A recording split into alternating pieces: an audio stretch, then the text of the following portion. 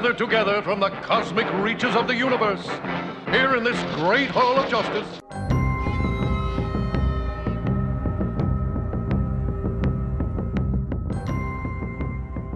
Superheroes have to be around other superheroes. You know what I mean? That's the Hall of Justice is more about them just commiserating about their powers and less about them, like, actually fighting crime.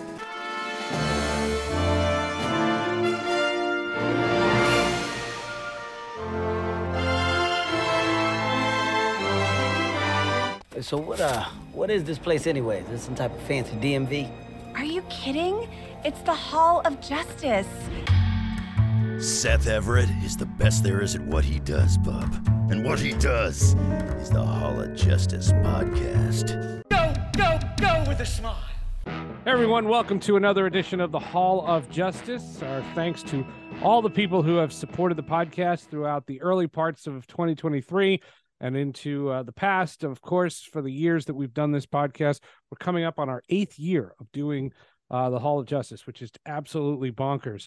Over the last summer, I was raving about a series that was on HBO. Well, I saw it on HBO Max called Winning Time.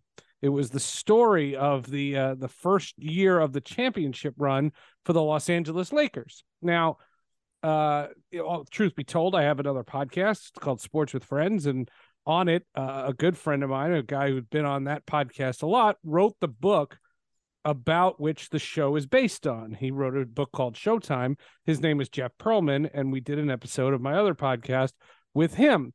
Upon that, I found all kinds of people who were part of Winning Time, including our guest today, and it turns out he's just a great guy.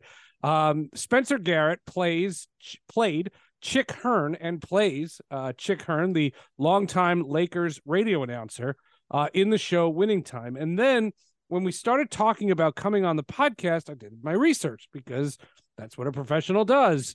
And in it, I found out he's been in everything. And we have so much to talk to Spencer Garrett about. He's about to embark on another project. So this was our chance to sit down and break bread virtually here on the podcast. Spencer Garrett, thanks so much for doing this. Welcome to the show. Thanks, man. Good to be with you. Let's talk about Winning Time for a second. Yeah. How did you get the role? And more so, given the fact that you live in California, were you a big Laker fan? Did you know a lot about Chick Hearn, and did you know a lot about the Lakers mystique before you got into the show? A two-parter. All right. I'll answer the second part first, which is yes, I grew up here in LA, in Santa Monica, Brentwood area, West LA. Grew up as a Laker fan, grew up at Pat Riley lived 8 houses down the street from me. Jerry West lived about a quarter of a mile from me. I would see both of them at the local market where I bagged groceries as a kid. There's a place called the Brentwood Country Mart, which is a fancy sort of farmer's market in West LA, and I would see them there all the time. But yeah, I mean, I was a Laker fan. I grew up listening to Chick on the radio, and obviously watching him on Channel 9 on TV. And I mean, his voice, he was the voice, him and Vin Scully, they were the voice of not just LA sports, but really just of LA to a certain extent. I mean, you were in your car driving from one place to another. We live in our cars out here, and you'd flip on the radio to listen to a Laker game, and there's Chick calling the game on KLAC, and or there's Vin Scully. So he was an iconic voice and an iconic presence. And so I was very much aware of his lore and his mystique, and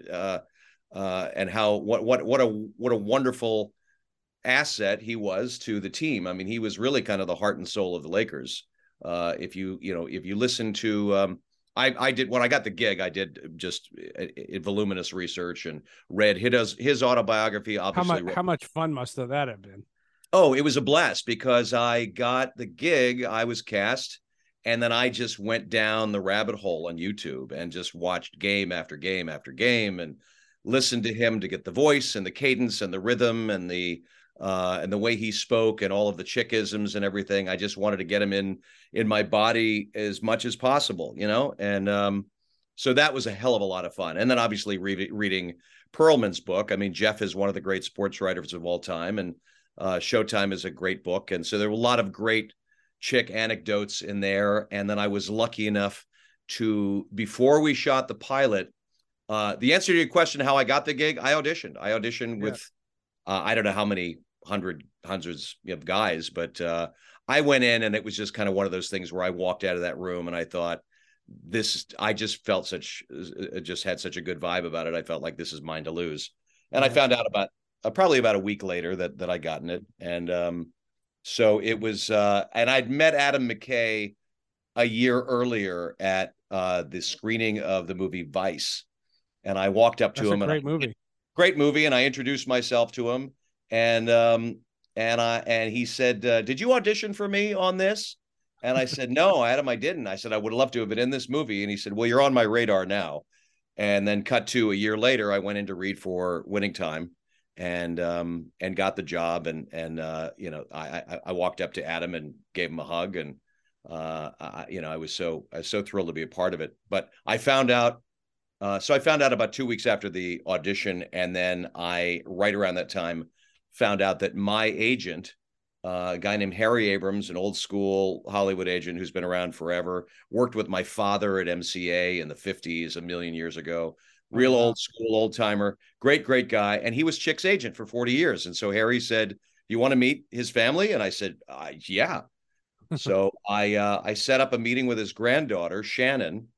And we sat down over lunch, and she brought scrapbooks and photographs and all sorts of stories about her granddad. And so that sort of began my journey of delving into his world and playing him. And, and it's been just a great ride ever since. But I had about a month to prep before we shot the pilot. And then we shot the pilot in August of 2019. We got picked up a few months later, and then COVID hit, and we shut down for an entire year. So I had a year to prepare before we started up season 1. So I had a lot of time to watch a lot of games on YouTube. And by the time we got going, I'd gotten to the point where I could screen mirror a game, like a Lakers Celtics championship game, for example. Sure. I'd pop it up on YouTube and then put it on my TV screen. And then I would turn the volume down and just call the game in my living room like a loon. So fun. Yeah, it was a lot of fun. That's research. The cast of this, I mean, it's casted brilliantly. Crazy. Jason Clarke as Jerry West is incredible. John C. Reilly as Jerry Buss is ridiculous. I mean, the guy who steals the show to me is Quincy Isaiah. Oh man, plays Magic Johnson. He literally embodies Magic Johnson. And if that's not who Magic Johnson is, that's who I want Magic Johnson in my head to be. Yeah. I absolutely agree. I mean, Adrian Brody, Sally Field, Jason Segel, the wonderful Solomon Hughes, who plays Kareem, on and on and on. I mean, it's an embarrassment of riches, this cast. I sit down in the makeup trailer to put, Chick's face on. I mean, I'm in prosthetic makeup for 2.5 hours, and I lean over and there's Sally Field sitting next to me, and I pinch myself and just go, this is what a fun, wonderful job, and what a wonderful life that I get to do this and get to work with these great actors. I've known Jason Clarke for a long time. I've known John C. about 30 years. I did not know Adrian, but was a fan of his work. And so, you're around people that have been around for so long and been doing work at such a high level that it elevates your game and makes you better. So hopefully it's made me a better actor, over the last couple of seasons. What a great experience. I'm so happy for you. Thanks. Just tell me about how your decision to get into acting, and what was it about acting that appealed to you? How much of a challenge? I mean, like I said, I look back at your resume. You've been in 1,000 things, but I'm sure that there's been a lot of things that you haven't been in. Tell me about the process to get into it. What was your passion? First of all, I don't think about, at this point, I've been doing it 40 years. I don't think about the things the woulda, coulda, shoulda. I don't think about the things that I could have been in. There have been a lot of things that I wish I was a part of, but I've been blessed, man. I've been making my living as an actor for, 38 years. That's wow. So it's been pretty good. But my grandparents were actors. They had a theater on a showboat on the Mississippi River in St. Louis. This sounds like I'm making it up, but it's true. The Goldenrod Showboat, which was docked in St. Louis, and there was a theater on it. And my mom, who is an actress still, Kathleen Nolan, and her sister, Nancy Devlin, they were all raised on the showboat, and the showboat would go up and down the Mississippi River, and they would stop in little towns along the Mississippi, Joplin, Hannibal, St. Joe, and people from the town would come onto the boat and they would do a play, and then would move on to the next town. And that's my mom left home at 16 on a Greyhound bus, went to New York, waited tables for 3 years in New York, and got cast as Wendy in Peter Pan on Broadway. Wow.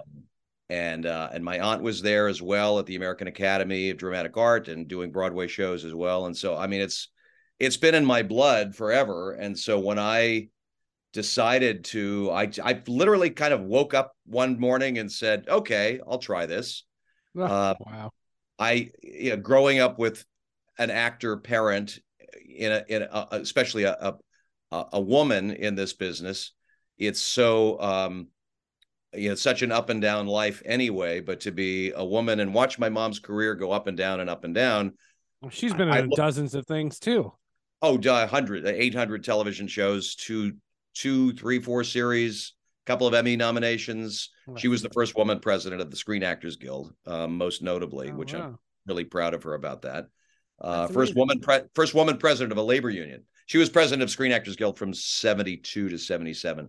But I look back and I go, if I had the sense God gave a donut, I probably would have gone and done something a little bit more sensible, a little bit more practical with my life. But I auditioned for a small role in a movie that she was doing when I was 8.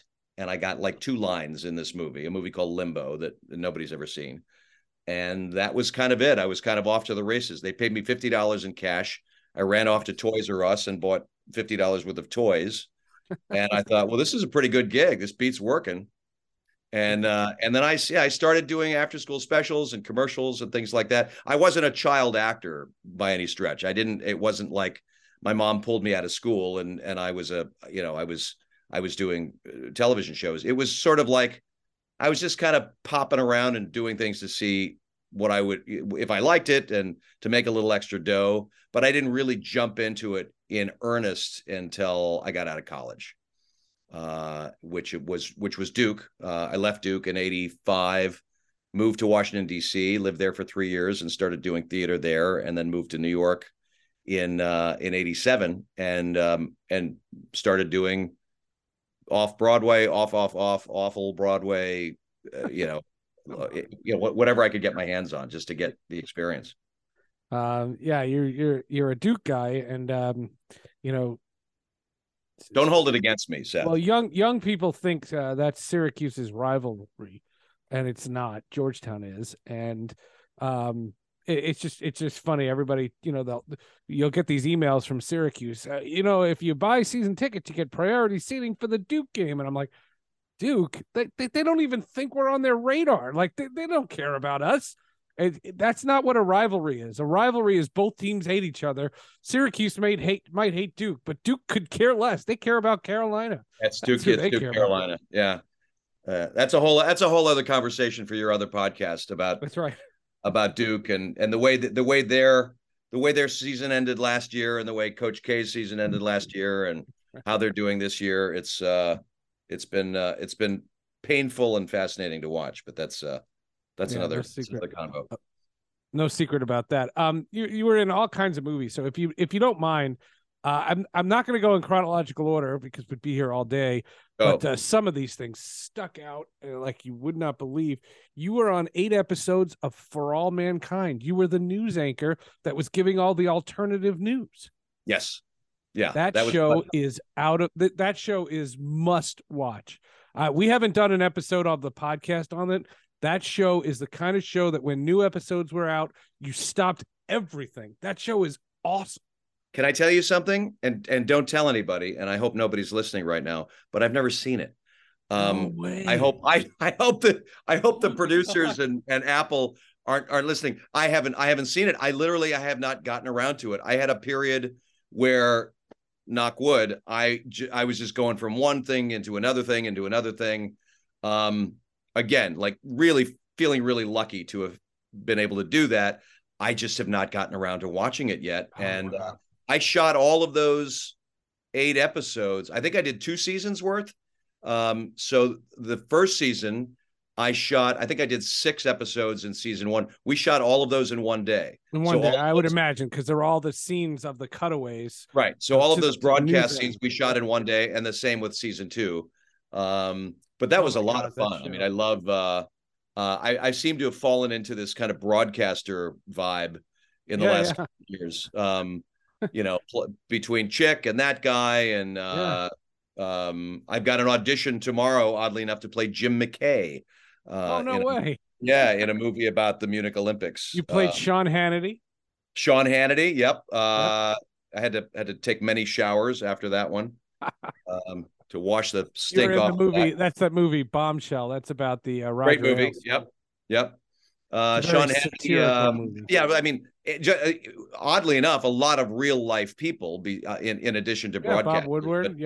Bob Woodward and Joe McCarthy and Tom DeLay. It's been interesting, and I love. I'm a research geek, so I love researching all these guys. And I got to meet Bob Woodward when before I played. That's awesome. I had an opportunity to meet Hannity, but I declined. I in retrospect, I kind of wish I had, because I heard he's a fun lunch date. I would have loved to have picked his brain, but I feel like he's such a destructive force in this country anyway. It would have been disingenuous of me. I have such a dumb Sean Hannity story. Go. When I worked at ESPN Radio, the building that we were in, down the hallway, Hannity did his radio show. Yeah. And he had just got in Atlanta? No. This is in New York. He was on WABC, and I remember his producers were always there, but he wasn't, because he was doing the radio show from the Fox offices in Midtown. Okay. Because he had just started his Fox TV show. And his producers were the nicest human beings I'd ever met. And when when my daughter was born, like, I have pictures of them holding my daughter, and I didn't know what show they produced because I didn't care. I wasn't, I'm not the kind of person, when you meet somebody, I need to know what your status is. Like, I like you because you're nice, and not because of you're an actor. You're that's the kind of person I am.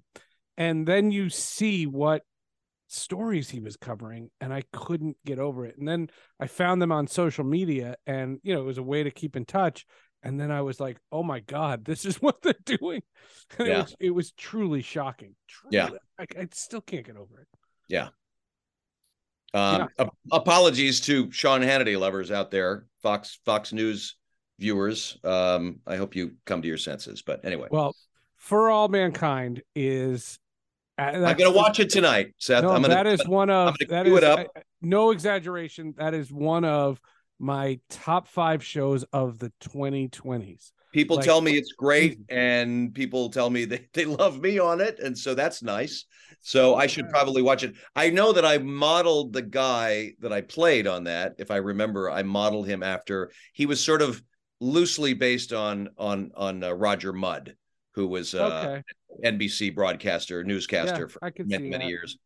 So I tried to get that guy's voice, and tried to sort of model him after Roger Mudd. And there was also the wonderful actor Michael Harney was in it also. He played kind of a variation on Walter Cronkite, as I recall. And there was a Barbara Walters type. Yep. It's kind of like the show's like an alternate reality, right? For the audience as well. For All Mankind is basically it tells the story of the space race, but in this story, the Soviets land on the moon first. Right. So Neil Armstrong and Buzz Aldrin don't happen. Yeah. Well, no, that's the first episode. That's not even a spoiler. That's the teaser. And then what happens in the show is the domino effect of that. Right. And I really need to watch it. Oh, it's such a good show. Yeah. They did 4 seasons of it? There's 3, and supposedly there's going to be 4. Okay. Yeah, and I've always said a lot of people were like DMing me or asking me on Twitter and Instagram and all that if I was coming back, if I was going to be in season 3. But they went through like from the 60s to the 70s to the 80s. Right. They keep advancing time. Right. Right. So my guy would not have lasted that long in television broadcasting. So it makes sense. Yeah. I'm glad you dig it, and I'm going to watch it. Oh my God. Dig it is not the word. It is incredible. Once Upon a Time in Hollywood. Yeah. What was that experience like? It was a great listen. I mean, to be part of a Tarantino movie, what a blast. And, maybe his, allegedly potentially his second to last movie. He said he's going to do one more. He's going to do a 10th movie, and then he's going to hang up his spurs. So, that was a blast. That was another audition where I went in and I just walked out of there and I thought, this is, if I don't get this, I'd be shocked. But again, I'm sure they read a lot. That's happened, right? I'm sure. I just had a great vibe about it. And it was like 6 months went by, and I didn't hear a thing, and I'd kind of forgotten about it. And I actually got cast in another movie. 6 months had gone by, and I auditioned for this movie with Kevin Costner, and I got the movie, and it was like, and I was literally like had my bags packed to go to North Carolina to do this movie. I don't even remember what the movie was now about with him, but and I called my agent and I said, "Hey, can you call the casting director on that Tarantino thing just one more time?" Because I'd probably asked him about 57 times. I said, "Can you check one more time?" And he said, "Yeah, okay, one more time. This is the last time I'm going to do it." And he called and he's like, "You're not going to believe this, but you got it, and you not only did you get it, but you have a costume fitting tomorrow." Like it all went down so fast, and they had to pull me out of the other movie and piss them off because I was getting on a flight the next day to go do that. So they had to pull me out of that thing, cast another actor. I was not going to give up. And there was a substantial role in the Costner thing, and not just like one scene in the Tarantino movie, but I thought that's a money scene. I did not know that it was the opening scene of the movie. I didn't know that I was once I got the job, I was given the opportunity to read the screenplay. If I sat in a locked room and signed away my firstborn male child and signed every kind of NDA you could think of, they would have let me read the script. The last 50 pages, the only cast members that knew how the story ended were Brad, Leo, and Margot, I think, and maybe one other person. So the last 50 pages of the script were, if those of you out there in podcast land, if you've seen the movie, the movie's been out for 4 years. We spoil the crap out of things on that. Yeah. So I didn't want to know. And I was in a bar in Hollywood, and there was a tap on my shoulder, and I turned around, and it's DiCaprio. And he said, "Hey, dude, I just got done watching the trailer for the movie." I'm like, "Oh, that's great." He's like, "You're all over the trailer." And I said, "Oh, that's terrific. Thanks for letting me know." He's like, No, you are the trailer." And I said, "Fantastic." He said, "Do you know where the scene is in the movie?" And I said, "No. Can you tell me?"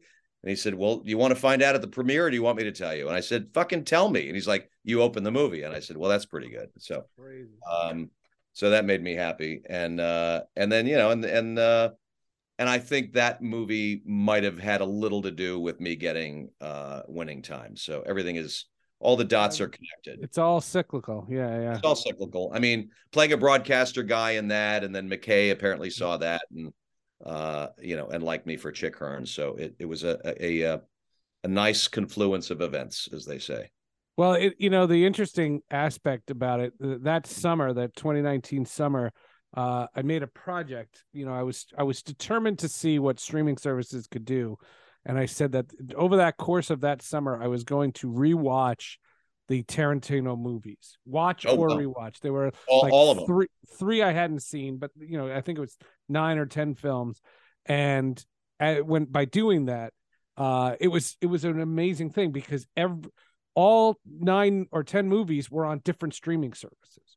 Oh, I think wow. one of them I had to get off iTunes, like one of them, and it was like a cool project to see, like, could you find all of them? And which ones did you find? I think, you know what? I think the only one I haven't seen, I'm ashamed to say, but I don't think I've seen Kill Bill 2. Yeah, I saw Kill Bill.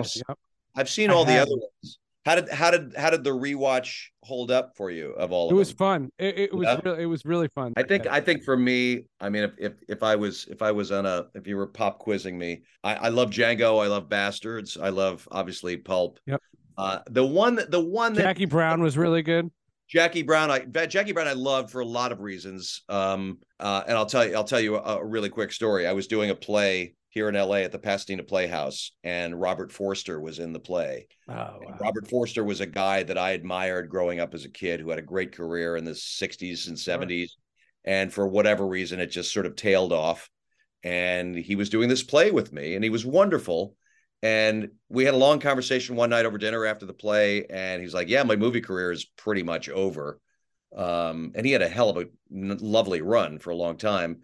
And for whatever reason, it just kind of petered out. And he said, but I think he said, I met Tarantino, and he's writing this role for me, and I'm shooting it in a couple of months, and I think it's going to put me back in the ball game. And lo and behold, it did, and like could not have happened to a lovelier guy. He became a really dear friend of mine, and I miss him a lot. Bob passed away. Yeah, he passed away. He was in Heroes. We just did a podcast on Heroes. We had Greg Grunberg. Yeah, he's great. But Jackie Brown is Jackie Brown's probably in my top 3. I'd probably say, if I had to rank them, I'd say probably Hollywood, Pulp Fiction, Jackie Brown, and then and then in descending order, I'd go Inglourious Bastards, Django. I love Kill Bill Volume 1. I haven't. The only one that really didn't knock my socks off was Hateful Eight. I didn't really. It wasn't. I didn't. That one did not work as well for me. But I certainly admire the craftsmanship. Well, it's funny. The motivation behind the whole thing was I have this. I call it a sickness. Where I'm a completist. Yeah. Means that if I see one thing, I have to see them all. Me too. So that's why I have never seen, for example, Game of Thrones. Neither have I. I couldn't. Neither have I. I've seen little bits and bobs of it, but it's not really my jam. It's not really my genre. And for whatever reason, I just never started it. I've seen little, bits and pieces, but I keep wanting to go and try it. And there's just so many things out there that I just finished, believe it or not, I just finished Boardwalk Empire. Such a great however many years after that went off the air. So I'm playing catch up with a lot. I'm season 3 into Mrs. Maisel. Now another great show. I got a lot of catching up to do on a lot of other shows. I've been working. I've been busy working. Of course you have. No, of course you have. Maisel's a great, another great show. I just finished Tulsa King, which I loved. I had my second bout of COVID, unfortunately, about a month ago, and I got on the Lotus, White Lotus. White Lotus. I watched all 2 seasons. In like 5 days of being sick in bed with COVID. So I got that. It's a really fun show. Yeah. I loved it. Yeah. You don't know where it's going, and you're very invested in these people. Yeah. And it's great. But Once Upon a Time in Hollywood, the experience of shooting it was literally like an hour. It was, I walked onto the set. There's Brad, there's Leo. Hi. They're smoking a cigarette. I hadn't smoked in 15 years. And Leo is like, you want a cigarette? I'm like, I'm not going to say no to, Leo's offering me a smoke. So we're sitting there, we're shooting the shit. And one of my best memories of that hour, literally an hour shooting that scene, at 7:00 in the morning, I was back in my car at 8:15, back on the freeway heading home. But, Brad Pitt was like, and I've known both of those guys for, off and on for a long time, around town. And they're both great dudes. Just real gentlemen, real pros to work with. And Brad was like, I know I've seen you in a million things. Have we ever worked together before? And I said, you probably don't remember this, but you and I were on the last 3 episodes of Dallas together. Oh, wow. For you youngsters out there, Dallas was like a big nighttime soap opera. It was a big show. Yeah. You were on the end of it. On the end of it. And Brad was like a 19, 20-year-old kid. One of his first things. This is like 5 years before Thelma and Louise. And he's like, oh yeah, that's right. Fucking Dallas. Oh my God. Yeah. And DiCaprio says, you were on Dallas? And he's like, did you ever do a Matlock or a Hunter or a Falcon's Crest? We're talking all of a sudden, I'm talking like to the 2 biggest movie stars in the world. And they're talking about, how they made their bones doing guest shots. Of course.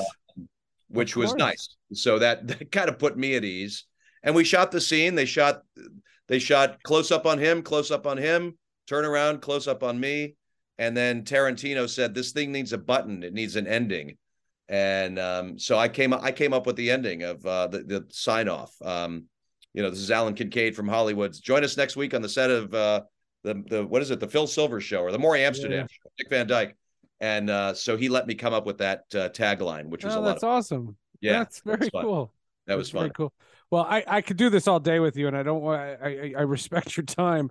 Can I tag you for 2 quick ones, 2 guest spots that you did on shows and movies? One is very genre centric, and the other one is just an incredible work of art. Let's start with that. Star Trek. Mad Men. Oh, Mad Men. Yeah. Yeah. What can you tell me about Mad? I mean, a great experience. Another great experience. I haven't had. I gotta say, I wish there were more hours in the day so I could rewatch that. Yeah, I mean, what a great show that was. That was a show that every actor in town wanted to be on, and those casting directors. I'll give a shout out to Laura Schiff and Carrie Audino. They cast Mad Men and just a lot of amazing stuff. They just got a great eye for casting actors that were, if you look at Mad Men, a lot of the guest actors, a lot of the people you saw, there were like not a lot of well-known faces. They found a lot of people that you didn't necessarily really know. I mean, there were a lot of, obviously known actors. Everybody looked the part. Like everybody looked the part. Everybody looked the part. So John Slattery was an old pal, and he was directing the episode. And I went there. I think I'd auditioned maybe 3 or 4 times for it. And, it was just back then. John Slattery played Tony Stark's father, Howard, in Marvel, in Avengers Endgame. Oh, that's right. Sure he did. Of course. Yeah. I've known Slattery for a million years. And so, it was getting that show was kind of a feather in every actor's cap. You had to get a Mad Men. And I'd auditioned 4 or 5 times, I guess, and I didn't get it. And Slattery called me, and he's like, "I'm directing this one. Come in and really, really bring your A game." And of course, no pressure there. Yeah, so I walked in, and there's like 15 guys, and we all knew each other. And everybody kind of dressed the part. I came in with a skinny tie and tried to look as 1967 as I could. I bet. And I did the read, and Slattery was sitting next to Matthew Weiner, and I looked down when I was done reading, and he had a little he kind of flipped his thumb up. He gave me like a little cool a little thumbs up off to the kind of off to the side. And you're a little older than me, but Mad Men, I would imagine if you lived through that time, Mad Men it must touch a nerve for the viewer who lived during that time.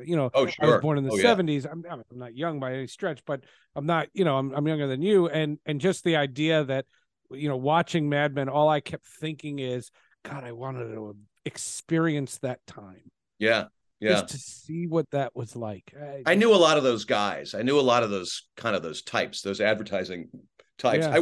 I worked at an ad agency, not obviously in the 60s, but in the late 80s, early 90s. And that culture was something that he captured really well.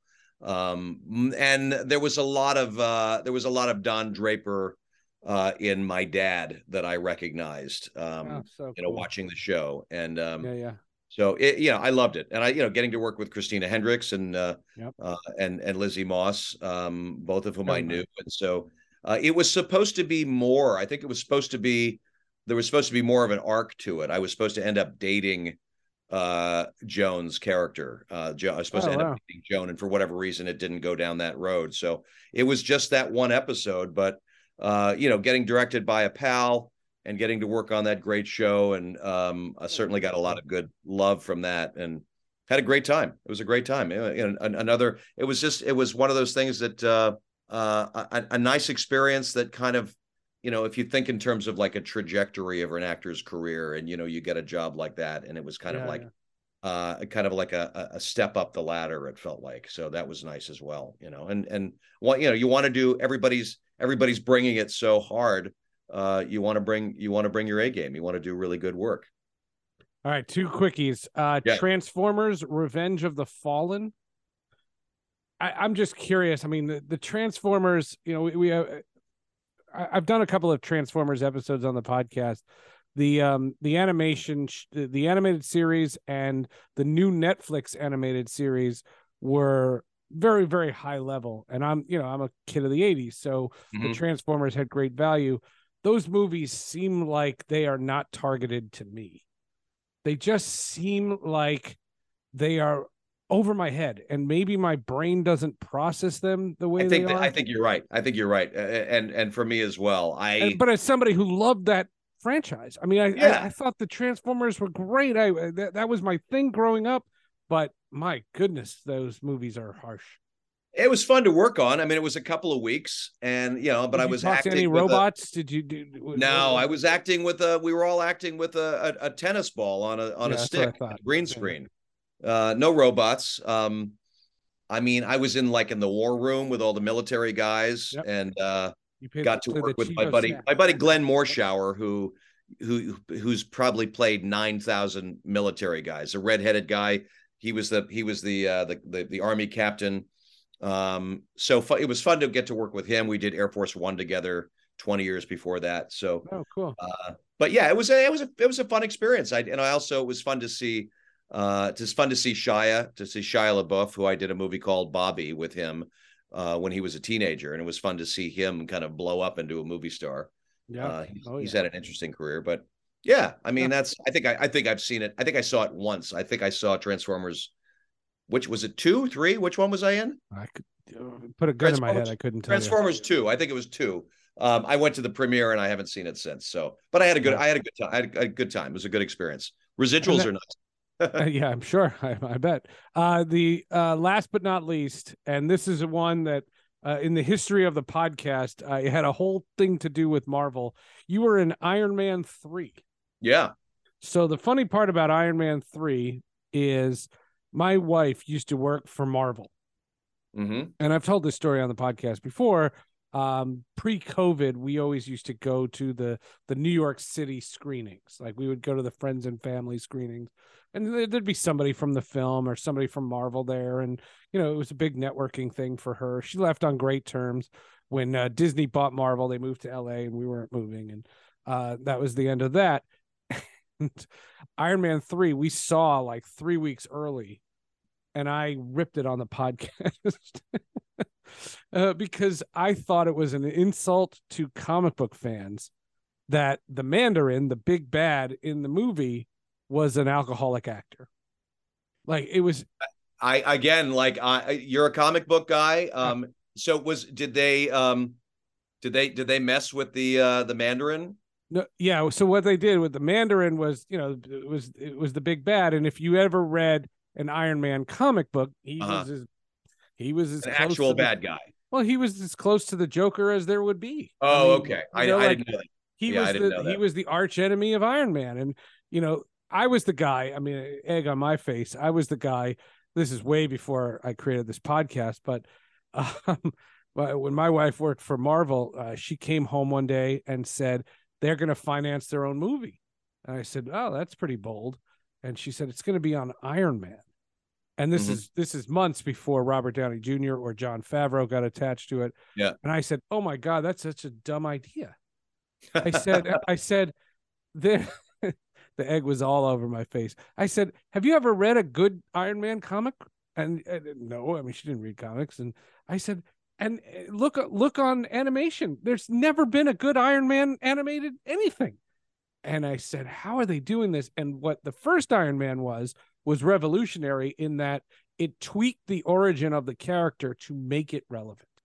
And Okay. it did a great job, so that you didn't need to know the history. So now you have the Mandarin, and the Mandarin's a goofy villain, but it's there. That's Iron Man's villain. You're out of my wheelhouse on all that stuff, man. I know, but it's just so funny that you were in Iron Man 3.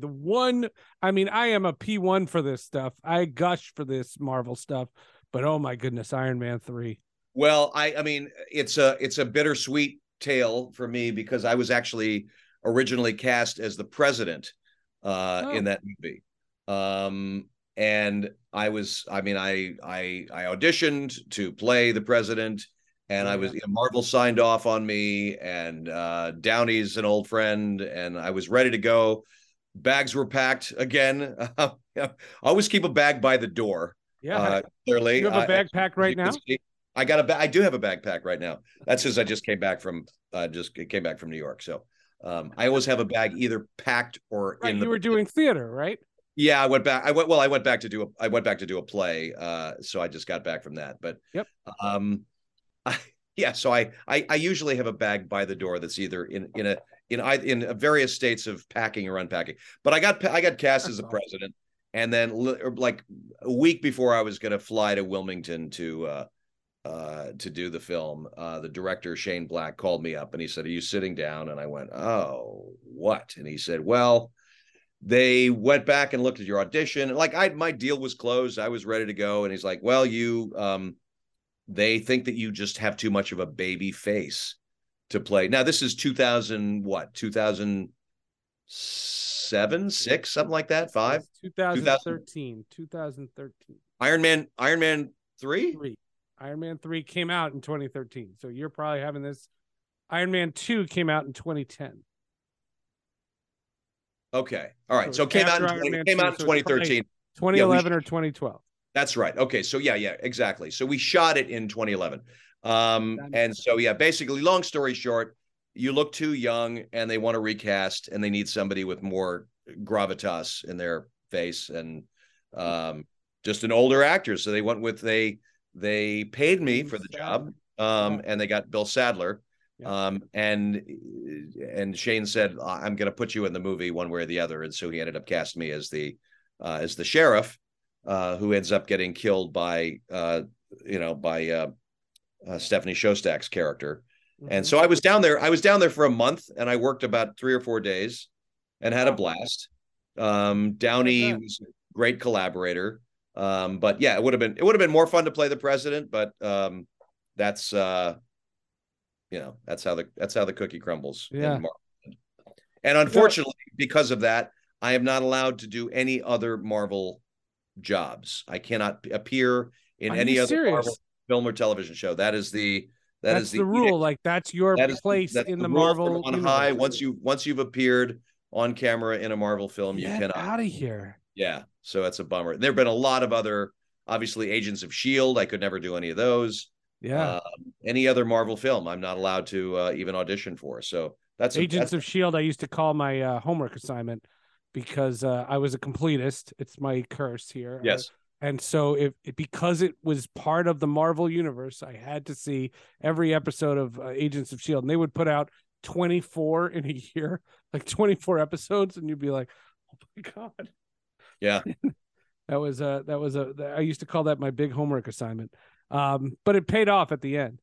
But I love being a part of it. I mean, regardless of how that worked out, love being a part of the film. And it's your place in the Marvel. Yeah, universe. And I also got to I called it back. That kid grew up, and they put him in the Tony Stark funeral at the end of Avengers Endgame. Ty Simpkins, I think his name was. And they pay that off. They pay that. Yeah, he's still working. He's an adult now, and he's working. He's a terrific actor.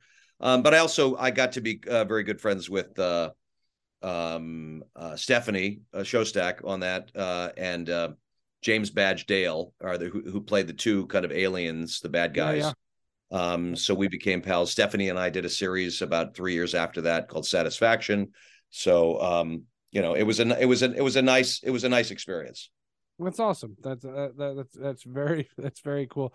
You referenced auditions and agents, and as we kind of put a bow on this, one thing that I used to have an agent. I don't anymore. And I remember an old agent telling me that the best way to explain the audition process is if you and I both like Corvettes, and you like a black one and I like a red one. The red one's not better than the black one. It's just personal preference. Mm-hmm. That's what auditions is. That's what casting is. It doesn't mean that one actor's better than the other actor. It just means that one ticks a box. That's pretty accurate. One person. Yeah, that's pretty accurate. I mean, Bryan Cranston has a great kind of philosophical take on it about about actors, because he's somebody who's a role model to me, and he's become a dear friend, and just watching his career as he's just a journeyman character actor who kind of like hit in his 50s.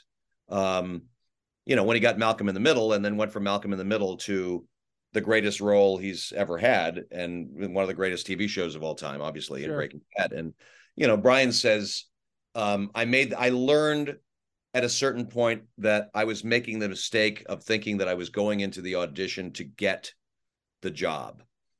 Actors go in to read in a room full of strangers to get the job.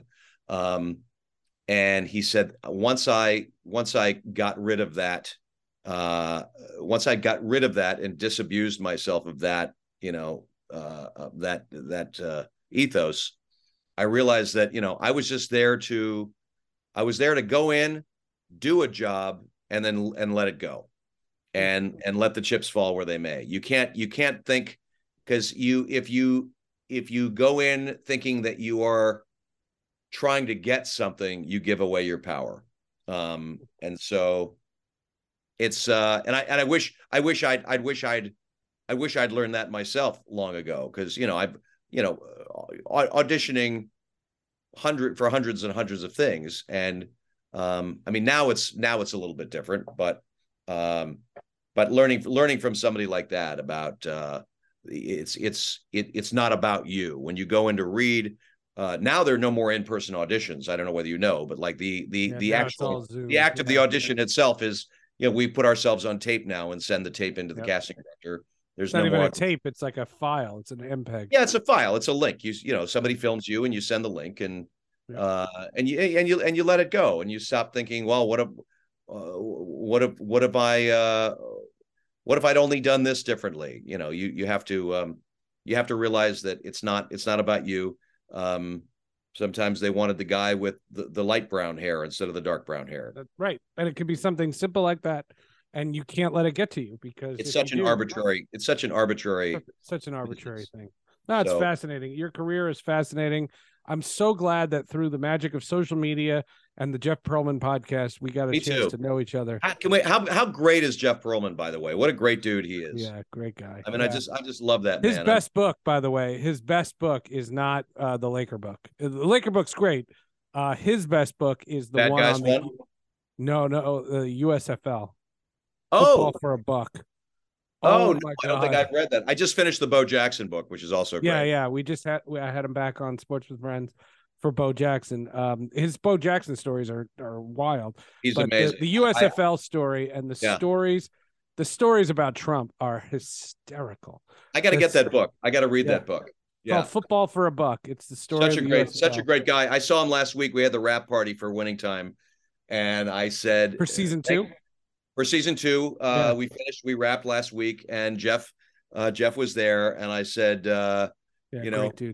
thanks for being born. If he wasn't born, he wouldn't have written Showtime, and I wouldn't be on this. The best gig I've ever had. It's just been a dream job. So that's awesome. That's awesome. Congratulations on all your success. Thanks, man. Let's make a deal. When Winning Time premieres, when season 2 premieres, you come back. Absolutely. Yeah, we'll break down the episodes. We'll do a whole review. It's a great show. And I will have finished. I think it's For All Mankind. You have to watch For All Mankind. I will have watched For All Mankind when we do this again. I'm not allowed to say when Winning Time season 2 is coming out, because I don't really know yet. But I hear it's down the road. This year.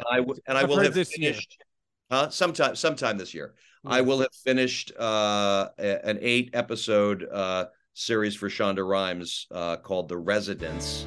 Hey. A little White House murder mystery for Netflix. Nice. So I start that next week, so that'll be fun. So we can talk about that. That's awesome. That's fantastic. Well, let's keep in touch. You have an open invitation to come back on the podcast. And thanks, come Seth. here in New York. We got to do lunch or a beer or something. But yeah, I'd love to. I mean, I'm Yeah. I'm in the city all the time, so yeah, that would be fun. That would be great. That would be great. Spencer, thanks so much for doing this. Thank you, Seth. Spencer Garrett, my friends, that was so much fun. Thank you so much for listening. This was a really fun, wide open podcast. Next week, we're going to return to reviews. Ant-Man and the Wasp, Quantumania. That's our next episode. Brian Tong is going to rejoin the show. We're going to see the film. We'll do a spoiler-filled review for Ant-Man and the Wasp. I have to believe Spencer would not be the guy to do that podcast, but he did this one, and he was great. Thanks for listening. Thanks for supporting the show. We'll see you next week. Believe it or not.